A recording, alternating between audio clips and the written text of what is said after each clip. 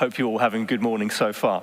If you want to find the book of Ephesians, if you have a Bible with you, the book of Ephesians is a letter written by the Apostle Paul.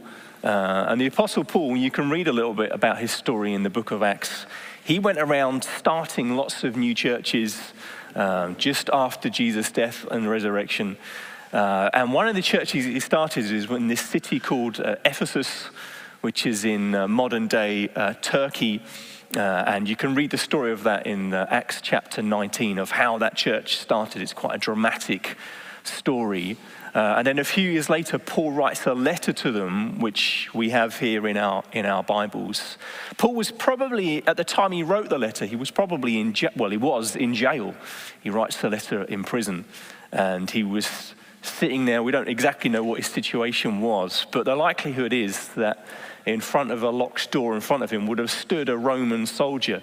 Perhaps even he may have been even sort of chained to a Roman soldier, which makes the passage I'm going to read to you, the imagery of it will really stand out to us. I'm going to read in chapter 6, I'm going to read from verse 10 to verse 20, and then this morning we're going to focus just on the first 4 verses. Let me read it to us and then I'll pray. It says, "Finally, be strong in the Lord and in the strength of his might. Put on the whole armor of God, that you may be able to stand against the schemes of the devil. For we do not wrestle against flesh and blood, but against the rulers, against the authorities, against the cosmic powers over this present darkness, against the spiritual forces of evil in the heavenly places. Therefore, take up the whole armor of God, that you may be able to withstand in the evil day, and having done all, to stand firm.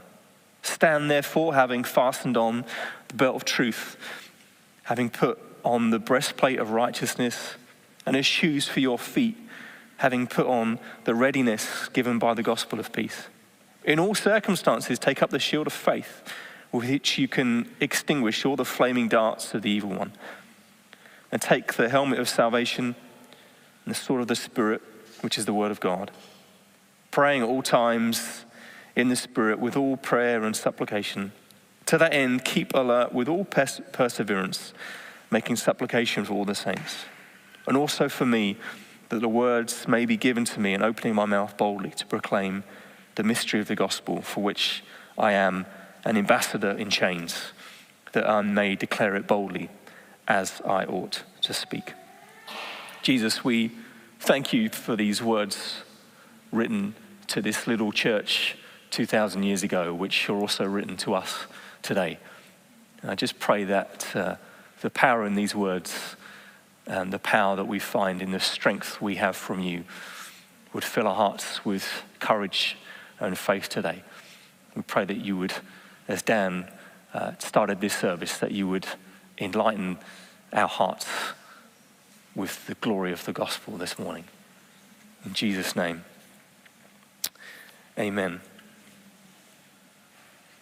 I think perhaps that the biggest problem that Christians face, so often we can think about the challenges that are in front of the Christian faith today. We might think about the sometimes hostile culture around us, where it seems whereas Christianity was once normal even a few hundred years ago, perhaps 20 or 30 years ago to be a Christian was a bit weird. Today it can often feel like being a Christian is somehow wrong, is somehow almost immoral in a weird sort of way, against the culture of the world around us.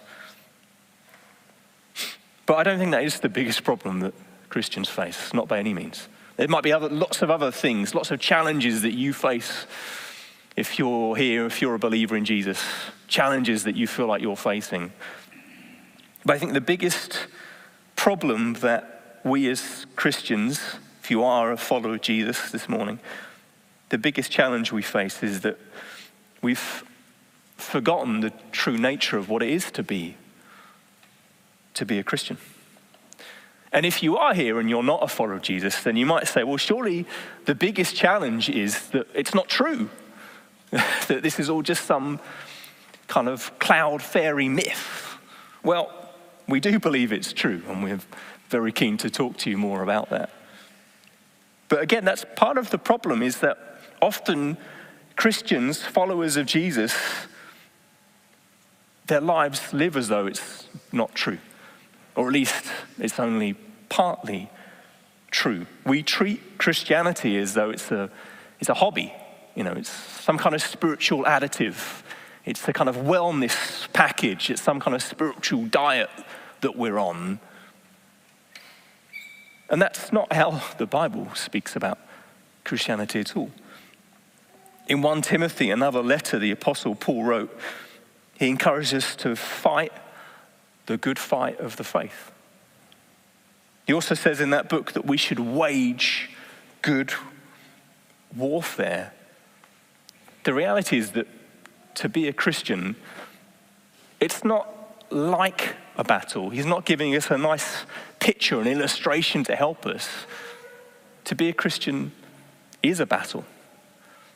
We do have to fight. There is warfare involved. It's because we have an enemy. 1 Peter 5 says that the devil, Satan, he prowls around like a lion looking for someone to devour. And again, that might sound crazy to you if you're not a follower of Jesus. In some ways, believing in a devil is almost weirder than believing in Jesus. What's that about? But imagine for a second, I think it's almost harder to believe that the devil doesn't exist when you really consider all the evil in the world.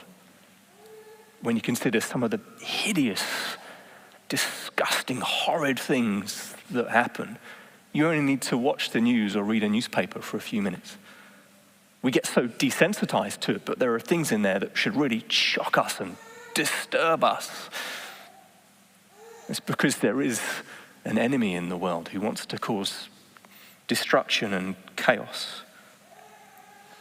And perhaps it's often said that that the devil's greatest trick was to convince us that he didn't believe at all. But another one of his tactics is to sort of just help us to live a sort of a kind of a half, semi-partial Christianity.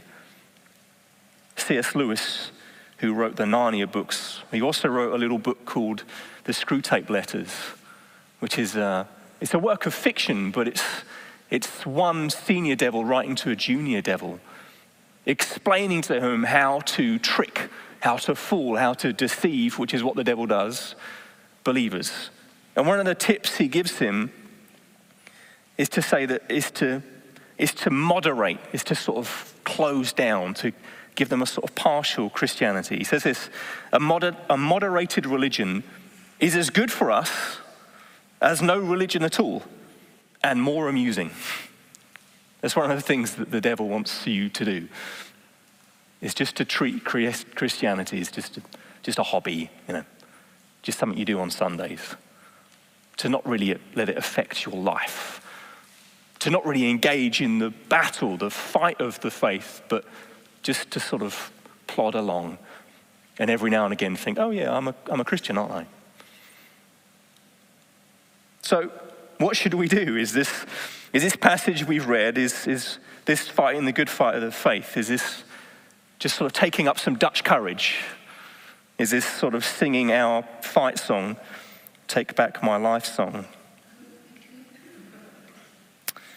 No, it's not about that. Because if you notice in that passage, in verse 10, he says to us, finally, be strong. That's his encouragement to us, be strong in the Lord and in the strength of his might. This isn't an encouragement for us to search deep within ourselves and find the power inside. It's to be a follower of Jesus. To follow him means you're able to come to God and say, God, make me strong. Give me Give me strength. I need your help. And he does that with all of his power. At the end of the book of Luke, when Jesus he's gathered his disciples together, he's just died this brutal, horrid death, and he's been resurrected, and he's giving his final instructions to his disciples before he ascends to heaven. And he tells them to wait because they're going to be clothed with power from on high. And that's what we've received as followers of Jesus, that you've been clothed with power. In 2 Peter it says that by his divine power, he's given us all we need. All we need.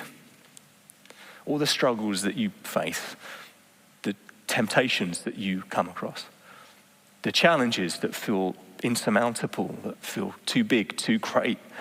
He's given you all the power you need. It's there, it's available to you. And what he encourages us in this passage to do is to put it on, to dress yourself ready for battle, ready for the fight. And over the next 4 or 5 weeks, what we're going to do is we're going to learn a little bit about each of these different aspects about the armor of God, what it is to put them on, what it is to use these to help us to follow Jesus. But I'm going to give us a few pointers to start us off this morning of how to put on the armor of God. How do we do that? First of all, it's important we recognize whose armor is it? Whose armor are we wearing?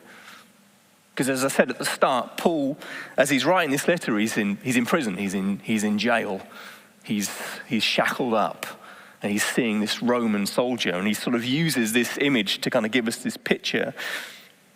But also what Paul is doing is he's looking back into the Old Testament of your Bibles, and he's pulling out some pictures there, where in the book of Isaiah, several times it describes to us this Messiah, warrior, king who's going to come. It talks about in different verses of him putting on armor, of putting on a belt of truth, a breastplate of righteousness, it talks about in Isaiah 59.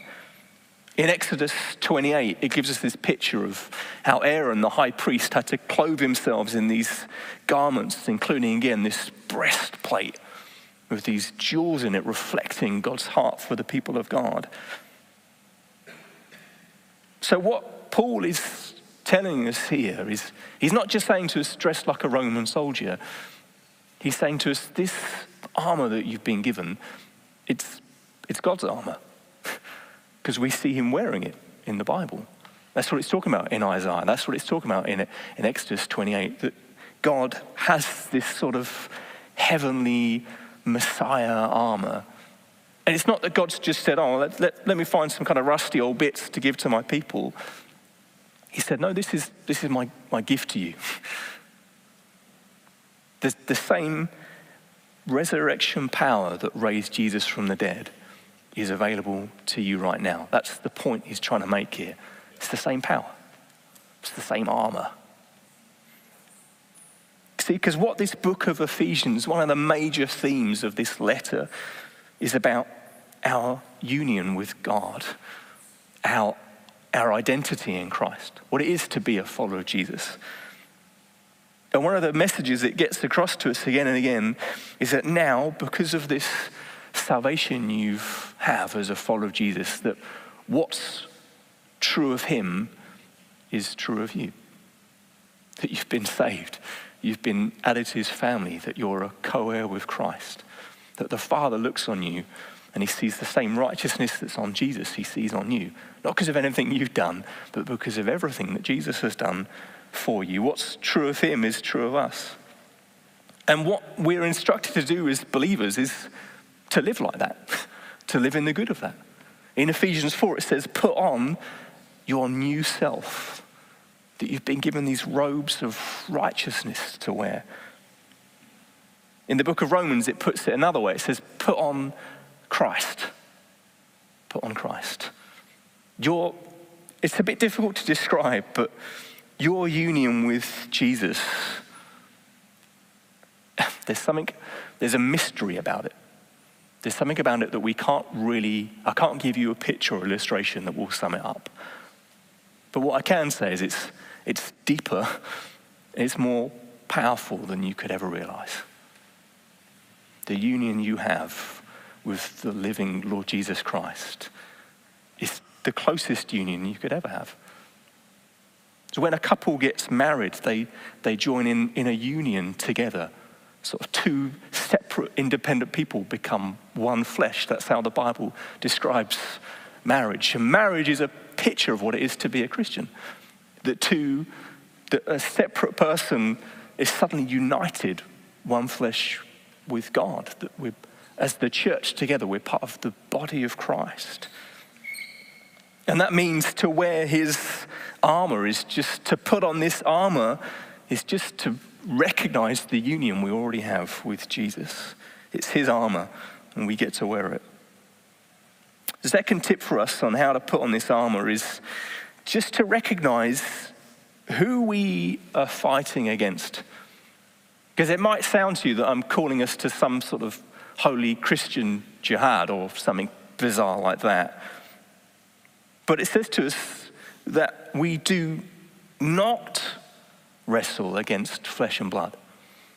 What that means is that the Bible knows that we often get this wrong. And we want to wrestle, we want to fight against people around us or institutions around us. We think the fight is with other people. And again, that's one of the things that the enemy wants to trick us into doing. He wants us, in a sense, to engage in friendly fire. In the Second World War, nearly 20% of the casualties were friendly fire, whereas one troop shoots another from his own side. And so often that's what we end up doing as Christians, is that we wrestle, we fight against people who are actually on the same team with us. Our battle isn't against flesh and blood. See, because what the devil wants to do is, he hates relationships. Anything that's supposed to reflect in any way the glory of God, the devil will stand against. He will. Marriage, he will do anything he can to try and destroy it, to try and undermine it, to try and put some point of difference between the two of you. Friendships, the devil was always wanting us to drift apart, to sort of close off our lives. So often that's what we do in our modern world, is we limit our relationships. We put barriers and boundaries around them. I'll disclose this amount of my life, but only this amount. These bits they don't get to have. That's one of the ways that the enemy tricks us, to limit our relationships, to close things down, to drive us apart from one another. But we have to remember that we're not fighting against the people around us. That when you come into disputes, maybe in your workplace, you hit a season of dispute, it's very easy to think that the whole corporate culture is against you, that your boss is seeking to undermine you and pull you down. And they might be, but there's someone pulling the strings behind the scenes. You've got to understand that. And our job as Christians is not to take the battle against other people, is to love our enemies. Is to pray for them and recognize that's how we fight the battle well, is that we're not wrestling against that person. I'm going to pray, even as though he feels like my enemy, I'm going to pray for God's blessing on him.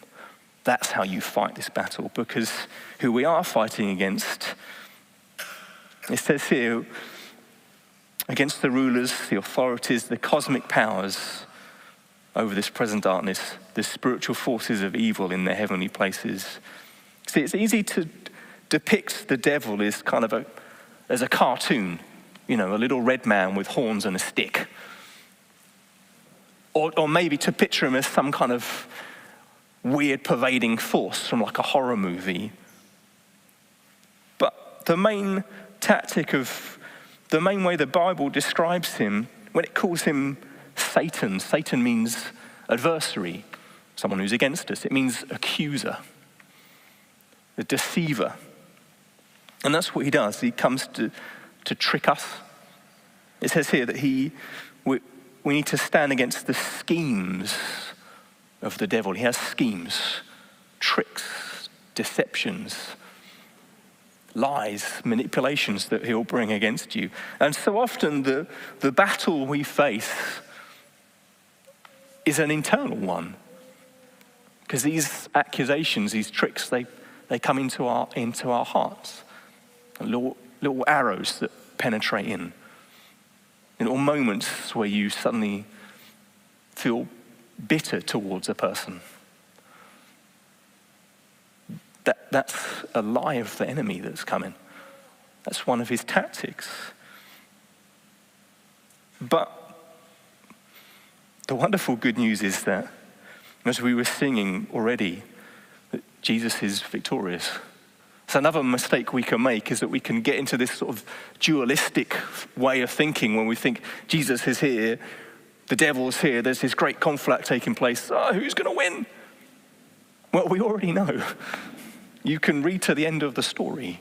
You can find out who's won. You can read what it says in the rest of Ephesians. Let me read a couple of verses that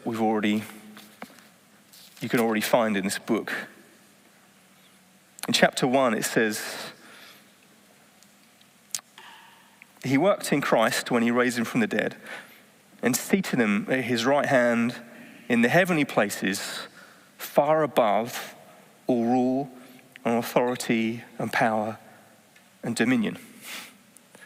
You see, those powers and authorities he's talking about in Ephesians 6. He's saying here in Ephesians 1 that Jesus is above them, that in his death and resurrection that he's defeated them. It says in Ephesians chapter 3 that through the church, the manifold wisdom of God might be made known to the rulers and authorities in the heavenly places. That now, because of Jesus' victory, is that through the church, the people of God, he's proclaiming his victory. He's making it known. He's making the wonder of the gospel known to all the authorities and powers that might stand against them. They're defeated. Jesus is a victor. And perhaps the main way to understand why you still face temptation, why there's still a fight and a battle, often even in our own hearts, is because it's like a dragon that's had its head chopped off. Satan's still thrashing around, trying to cause some destruction, but he's defeated. A good example that might help you is that at the end of the Second World War, here in our city in Dam, in Dam Square, they all gathered to celebrate the end, to celebrate Victory in Europe Day. We've won. The Nazis have been defeated. We can have our city back. They've been driven out. And crowds of people all gathered in the center to celebrate this. What they didn't know, there was still some Nazi snipers positioned in some of the buildings around, and they shot and killed a number of people. It's a horrible, sad way that the war ended, but that's a little bit like this story here, that the enemy's been defeated. But he's still like this roaring lion, prowling around, looking to people to destroy, but the battle is won. Jesus has won this victory.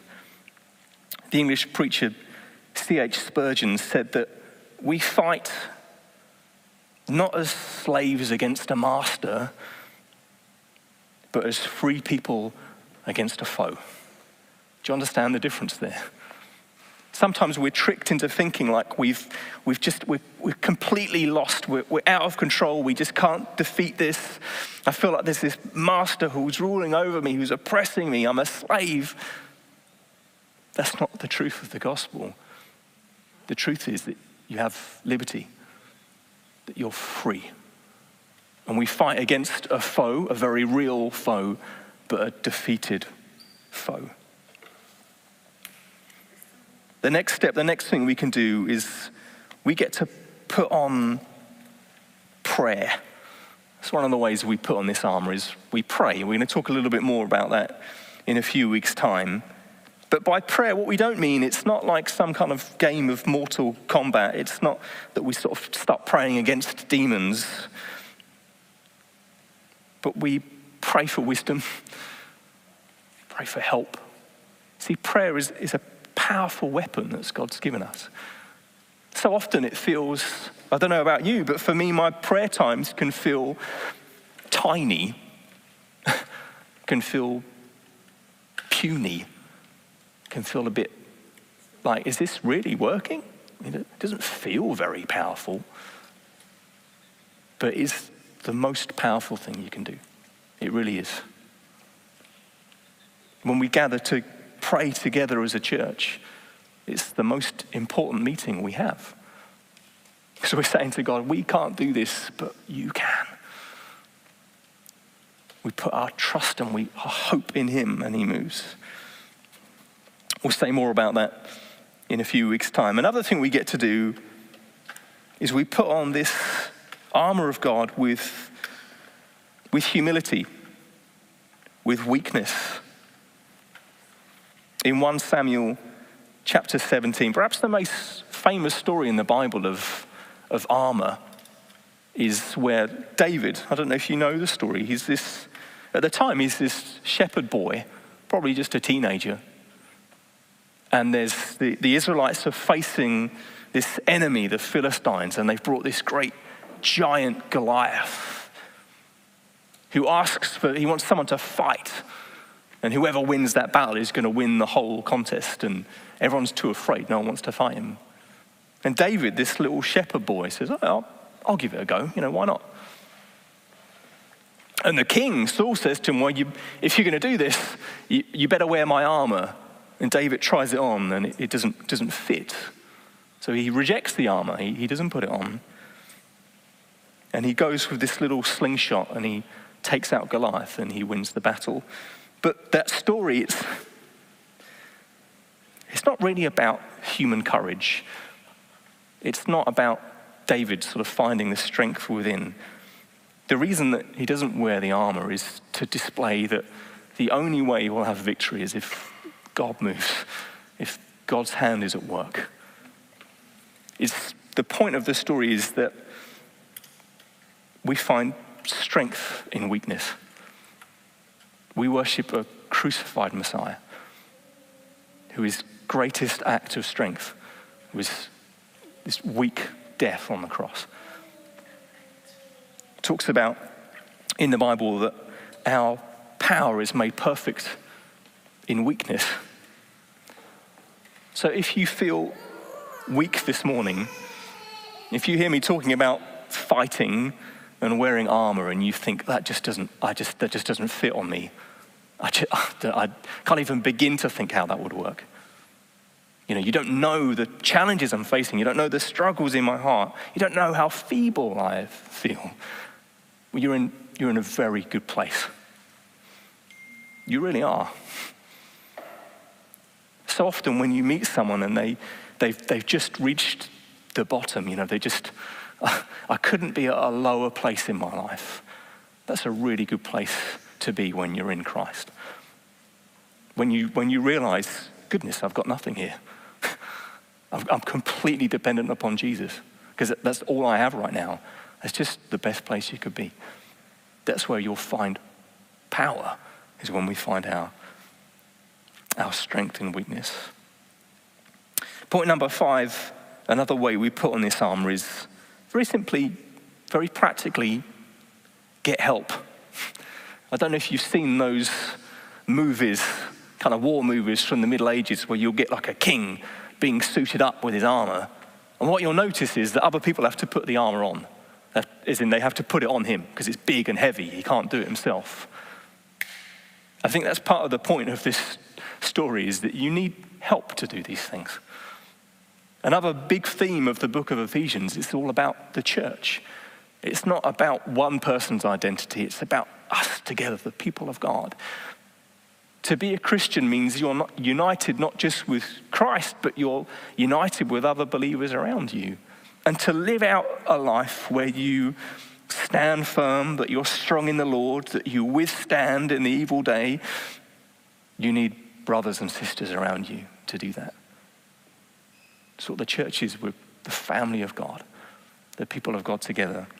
If you're finding it hard to pray, ask someone to pray with you. Simple. Really is that simple. If you're finding it hard to understand the Bible, find someone and say, could you just help me understand this bit of the Bible? Maybe we could just read a book together and talk about it. If you're finding this parts of your life where you're just struggling to have faith for them, ask someone for help. This church is full of brothers and sisters who would love to help you, and we're constantly helping and serving one another. Number 6, and finally, it's important, as I've already said, that we remember that we fight a battle that's already been won. I just want to unpack that a little more before we finish. In 1 John, it says, the reason that the Son of God, Jesus, appeared was to destroy the works of the devil. In Hebrews chapter 2, it says, through death, Jesus might destroy the one who has the power of death, that is, the devil.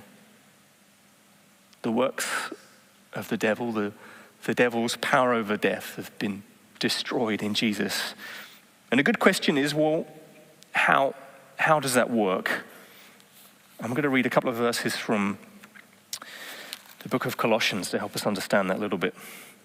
This is from chapter 2. It says, God made alive together with him, having forgiven us all our trespasses, by cancelling the record of debt that stood against us with its legal demands.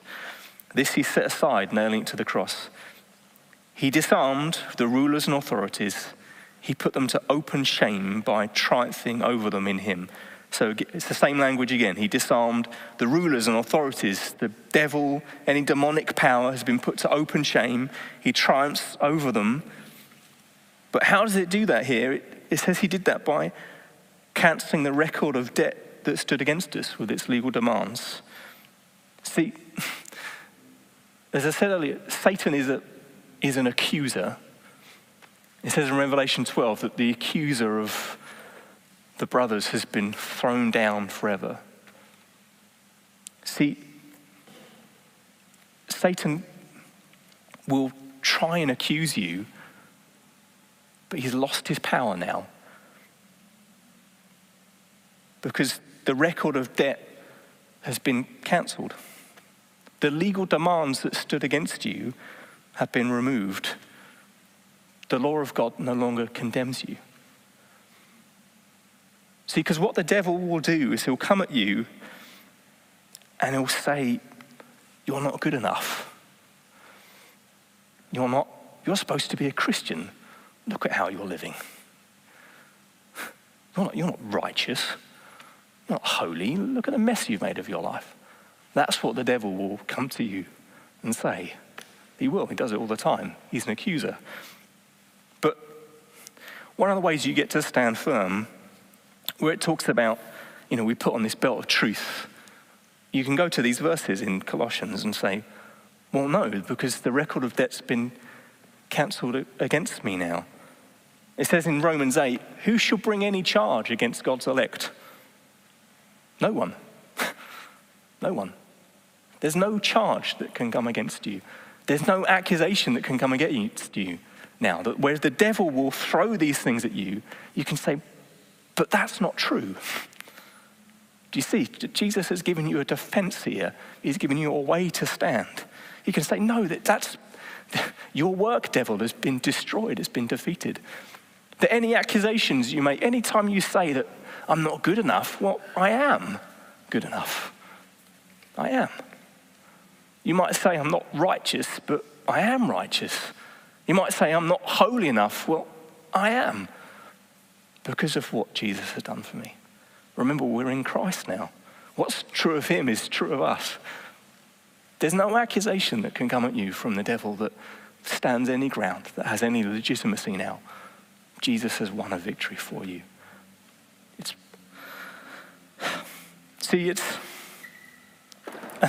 That's really where we find strength. where you call to light the wonderful promises of the gospel, when you remind yourself of just the wonder of your salvation, that you're forgiven. That's where the joy of the Lord becomes your strength, where this salvation brings you life and hope, when you realize how much you're loved by God, how much he's added you into his family, that you're secure now, that you're his, that you have a Father that loves you. Any accusation just doesn't hold any water anymore. You can just say to Satan, no. See, sometimes we think that we should flee. It does talk about us fleeing temptation, but when it comes to the enemy, the devil, it says here that you stand firm, that you can just stand your ground and say, I'm not receiving that. It's not true. It's just not true. You can leave now. And he will leave. He has to leave. When you proclaim the truth of God over who you are, you're just standing in the victory of what Christ has done for you. I think it's probably best to stop. I've got more to say, but I think what would really help us is to pray. So why don't you stand to your feet? If you're watching at home, you can also stand if you want. You don't have to.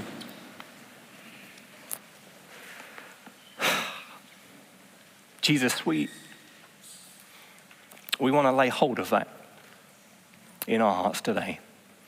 God, I'm sure it's not just true of me, I'm sure it's true of all of us here, that we do want to be strong in the Lord. We want to stand in the strength of your might, but we're so aware of our weakness, and that's a wonderfully good thing. And I pray that you would help us today to, over the next 5 weeks as we get into this passage more and more, I pray you'd help us today to put on that armor. And the first thing we want to do is to proclaim your victory over the battle. To say, Jesus, you have won. And that means that any accusation from the enemy that comes against me, I can rebuke it, I can refute it, I can say no. I'm been added into the family of the righteous. I'm loved by the living God. I have a Father in heaven who is for me. I pray you just make these truths just sink into our heart right now, where people in the room are feeling the battle. Maybe they've come in here this morning with a few scars, a few battle wounds. I pray they just receive healing in you. Holy Spirit, we thank you that we're clothed with your power from on high, and you're so gentle to us. I pray you would just come by the Holy Spirit and just speak words of healing and hope, of just love and affirmation to our hearts. You just restore us by your grace. I pray just that your victory wouldn't just be a sort of a marching around, throwing our fists into the sky, but would also be a deep acknowledgement in our hearts that we need you, that you're all we need, that you're the answer. Pray you just come, Holy Spirit, right now. Fill us again. Fill us with all the strength we need in Jesus' name. Amen.